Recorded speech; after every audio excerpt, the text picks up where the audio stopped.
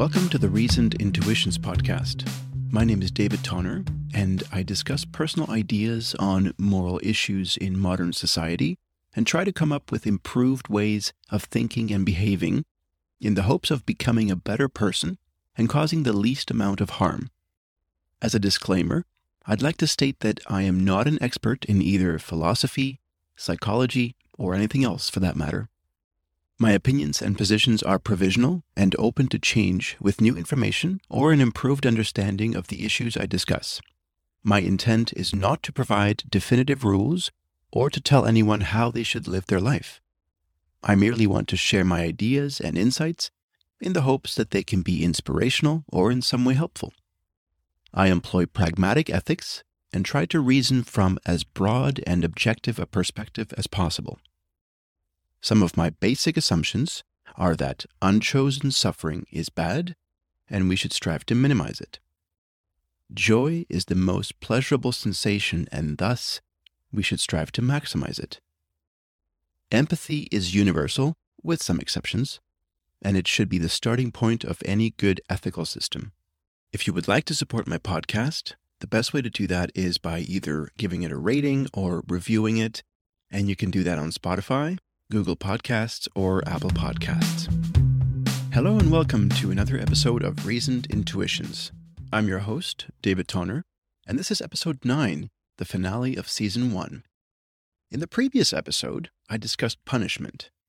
I outlined the basics of that topic as I understand them, and I presented my views on the ethics of punishment as a practice, also introducing possible ways that we could replace that practice with better approaches, ones that do not inflict suffering. In this episode, I'm going to talk about a few more aspects of punishment. I'll touch on a recent legal case that involved severe punishment. I'll talk about what leads people to make mistakes that can cost them everything.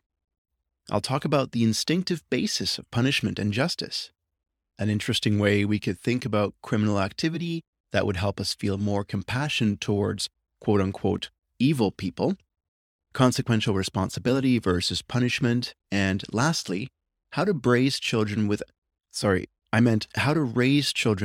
punishment.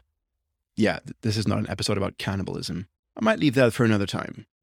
Let's start by talking about Elizabeth Holmes. Some of you may be familiar with the name. Others may have heard of the company she founded, Theranos.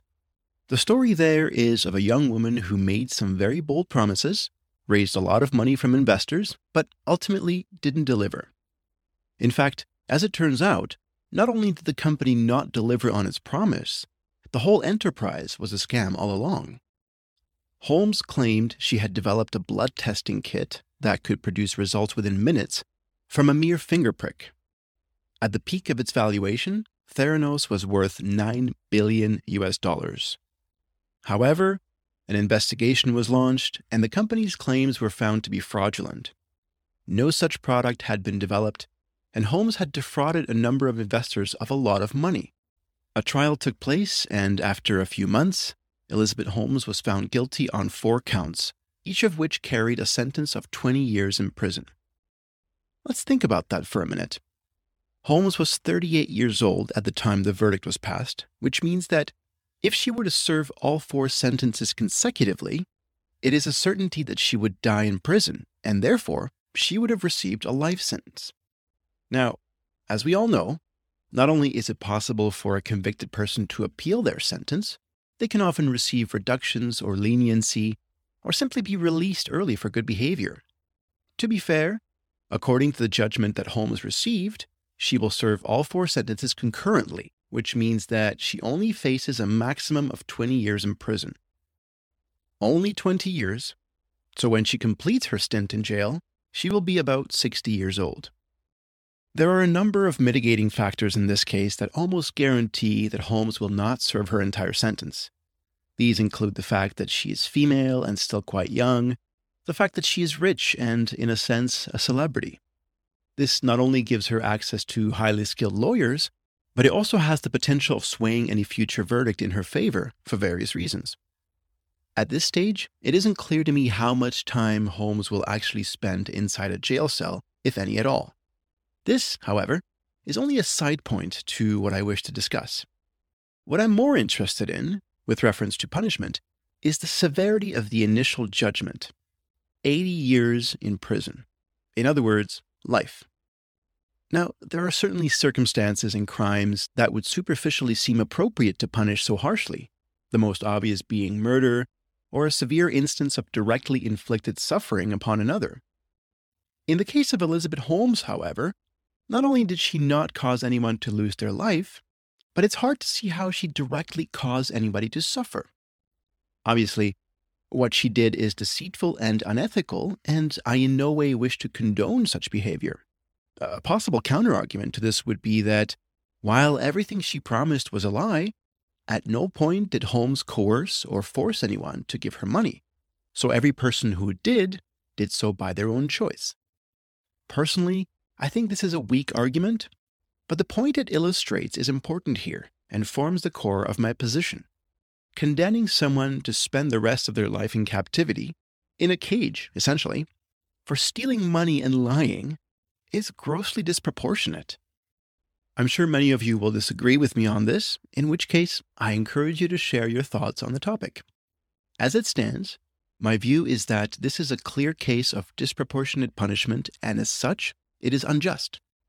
As long as we are advocating for consequential responsibility for a person's actions, putting aside punishment for its own sake, something I discussed in the previous episode, then the degree of responsibility, or atonement, that Holmes should be made to carry or perform must be proportional to her offense.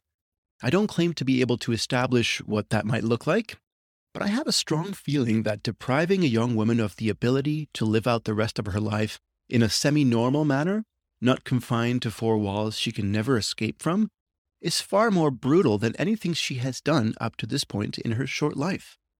This, to me, is a stark example of the brutality that we call legal punishment. It causes unnecessary and often disproportionate suffering. It doesn't benefit anyone, least of all Elizabeth Holmes, and it places a dark stain upon a society that would call itself civil and fair. Let's switch topics now and take a look at what I mean by consequential responsibility.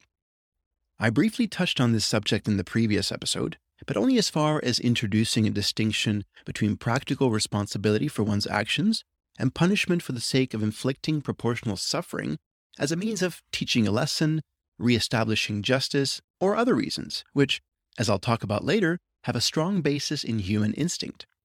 It's possible for somebody to have come away from listening to my punishment episode with the idea that I don't think anybody is responsible for their actions and, therefore, we should just let them get away with it. I want to reassure my listeners that I meant no such thing. While, on a philosophical level, I don't believe in moral agency, meaning that people are not, in fact, volitionally responsible for how they behave, be that good or bad, this is not suggesting that people shouldn't be held accountable for their actions. By the same token, I'm also not saying that we shouldn't offer praise for selflessness, generosity, and kindness in general. Just as every person's actions directly and indirectly affect people around them, the way we respond to those actions also has important practical outcomes. When someone performs a harmful deed that has direct and indirect victims, there are three broad categories of reasons why this should not be ignored. The way the deed affects victims, the position in which it leaves the perpetrator, and the way the incident is perceived and understood by the greater community. I'll reiterate here that I'm opposed to punishment as simply an infliction of suffering without positive consequential outcomes. But for numerous practical reasons, I do believe it is important to address bad behavior in a constructive way and to do what we can in order to prevent its recurrence, rectify the harms caused, and create sufficient deterrence, as well as making sure that communities continue to feel safe and content despite the often brutal acts that take place in their midst. I'm going to make another potentially controversial statement here, one which I may elaborate upon in the future. I think everybody is always doing what they consider to be the best thing to do out of the options available to them. This doesn't mean that they are always doing the morally right thing, and it certainly doesn't mean they are doing the best possible thing objectively. They are simply making a choice that they currently consider to be the most desirable, often strictly for their own interests. This also means that many things we do every single day are wrong or bad on a number of levels. In other words, we all make numerous mistakes all the time. Some mistakes are minor, so minor, in fact, that nobody notices, us included. Other mistakes are severe and have long-lasting and painful consequences. It is the latter type of mistake that I want to discuss at this moment. What causes someone to make a bad mistake? In just about any instance, it seems to come down to poor judgment or simply a lapse of otherwise good judgment. Even the most thoughtful and moral people, like me, of course, sometimes do not act thoughtfully or morally. I'm most guilty of moral lapses when I'm driving. I'm impatient, intolerant, and often get mad at other drivers for such egregious errors like failing to use a turn signal, not letting me in when I wish to change lanes, or, worst of all, and by the way, I do think this should be severely punished, possibly with 80 years in jail, driving below the speed limit. What happens to me, a person who is normally intentional, thoughtful, and compassionate, in this type of situation, is that the rational part of my brain is overpowered by an emotion, in this case, anger, resentment, and the sense of being disrespected. That's all it takes, and in a split second, I can become a complete asshole and do something so stupid that it can lead to a car crash, if not worse.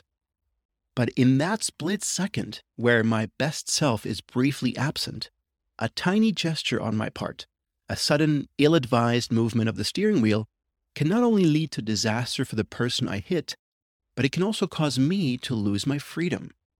Did I mean to do it? Of course not. And yet, it happened. The rational part of the human mind is a wonderful thing. And in my opinion, it's not only what makes humans unique, even next to our closest primate cousins, but it's what makes us the most amazing thing that has ever existed on this earth. The rational human brain can create so much beauty and wonder. Our ingenuity and innovativeness can turn otherwise bleak existences into blissful ones. It can alleviate suffering even for wild animals, and I do believe that in some sense, it is limitless. However, another part of the human mind, one much more firmly rooted in base animalistic impulses, a way more powerful force active within a human person, is our emotional states. I know this from experience, and by the way, I'm not making the claim that I am the most rational and compassionate person. Far from it. But these are certainly aspects of my personality that I have done much work to nurture. So, from experience, I know that when a strong negative emotion comes over me, suddenly it's the only thing that exists. It takes over completely, and for a brief moment, I am entirely under its spell. The point I'm trying to make here, in a long-winded way, is that many of the worst crimes, including murder, rape, assault, theft, etc., are done under the pall of emotional overload, where the rational part of a person's brain is essentially switched off. More importantly, sometimes a simple mistake, a brief lapse of better judgment, can lead to such severe consequences that, according to our existing justice system, must be punished in such a way that it forever alters the life of the perpetrator. Even worse, however, is when this momentary lapse of judgment doesn't lead to significantly negative consequences, but by virtue of the deed itself and the laws it contravenes, it must still be punished, in which case the consequences far outweigh the act itself, and this purely on the basis of a rule having been broken. Is this not another way in which our current legal system causes unnecessary suffering to individuals who, through no fault of their own, but rather a momentary emotional overload, have made a simple mistake, one that nominally fractures the structure of our society? Another thing I'll add to this, a factor that contributes to many crimes and lapses of judgment, is our innate sense of self-preservation. This is a powerful force. In fact, self-preservation is possibly the most basic instinct for all living organisms. Self-control, on the other hand, with all the attendant restraints that it places on our base impulses, is rather puny in comparison. In a situation where an individual feels that their safety, but even other things such as dignity and self-worth, which, on a conceptual level, are real aspects of a person's selfhood and therefore arguably equivalent to physical safety, in situations where these are at risk, the sense of self-preservation kicks in and quite easily overpowers any self-control an individual may have. This is not a case where a third-party observer could say, he should have tried harder, or she should have known better. Self-control is like a muscle, and like a muscle, it can be exercised and developed. Self-preservation, and similarly, base impulses and emotions, are often like a sledgehammer. No matter how powerful the muscle, it cannot resist a force that is so much stronger. My argument is that there are realistic situations where a person, no matter how rational, compassionate, or skilled at controlling their behavior under normal circumstances, will collapse under the weight of these forces that operate from a much deeper place in the human psyche, and therefore have a far greater degree of control over how we ultimately behave. This means that every single person will, at times, experience a lapse of judgment, make a mistake, possibly hurt someone without intending to do so, and ultimately have to bear the brunt of a legal system that prescribes punishment as a remedy. On a side note, just as the commission of a crime is an instinct or emotion-driven act, the enactment of punishment is a large-scale institutionalized performance of instinct or emotion-driven behavior. Not only do we impulsively retaliate and punish transgressors, we are also appeased when a transgressor has been punished or squelched. The commission of an act of violence or crime is most often non-rational and involves the suspension of a clear form of thinking that humans are capable of. Equally, the administration of punishment, especially publicized punishment, is an instance of suspended rational reasoning on the part of the enforcement body. The public, whose ability to think clearly in the moment is also suspended, is thus appeased. I once read somewhere, possibly in an article by Charles Eisenstein, the suggestion of a novel way of thinking of and dealing with criminal behavior as if it was a disease or a medical condition. When someone is ill, comes down with cancer, or catches a virus, oftentimes it causes them to behave in ways that are strange. Sometimes it can alter their personality so as to make them unrecognizable to people close to them. Some people become lethargic, others violent. Dementia, for example, leads to mental retardation, so someone who was highly intelligent throughout their life is left without the capacity for clear reflection. Even when these individuals behave in ways that we consider unacceptable, we don't feel angry or turn to punishment as a solution. Understanding that what is taking place is outside their control, we treat them with care, compassion, and forgiveness. We make sure that they are attended to, and we do our best to help them recover. In a way, evil behavior, or the commission of a crime, since it is ultimately outside of a person's control, is just like a disease.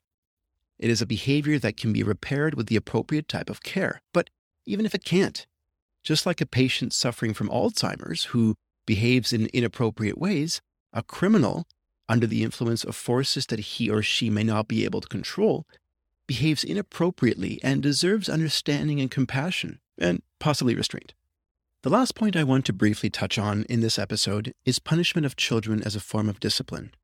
While in the Western world, we have mostly gotten away from physical punishment, certainly in terms of what is legally and culturally permissible, the notion of punishment persists to this day. It simply takes other forms. This may include timeouts, the removal of privileges or toys, etc. I believe this to be a mistake. As I've gone on about ad nauseum, I'm convinced punishment on a conceptual level is unethical. And this applies to any situation, including legal punishment or the parental variety. I'll restate the disclaimer that I am not a parent, nor have I done any significant amount of parenting or instruction, apart from helping care for my baby sister and later teaching preschoolers for a few years. Despite my lack of direct experience, and with full acknowledgement that parenting is no easy task, in fact, it may be the most difficult thing for humans to truly do well. I am of the opinion that there are ways to raise children and to appropriately structure their upbringing without invoking the practice of punishment. Again, as with legal consequences, practical consequences are important to implement and to model to children. And I think that using this approach, the concept of punishment can be completely eliminated from the way we parent. As we come to the end of the episode, I'd like to say a big thank you to all my listeners and supporters for the interest you've shown in my podcast and the content I've shared with you.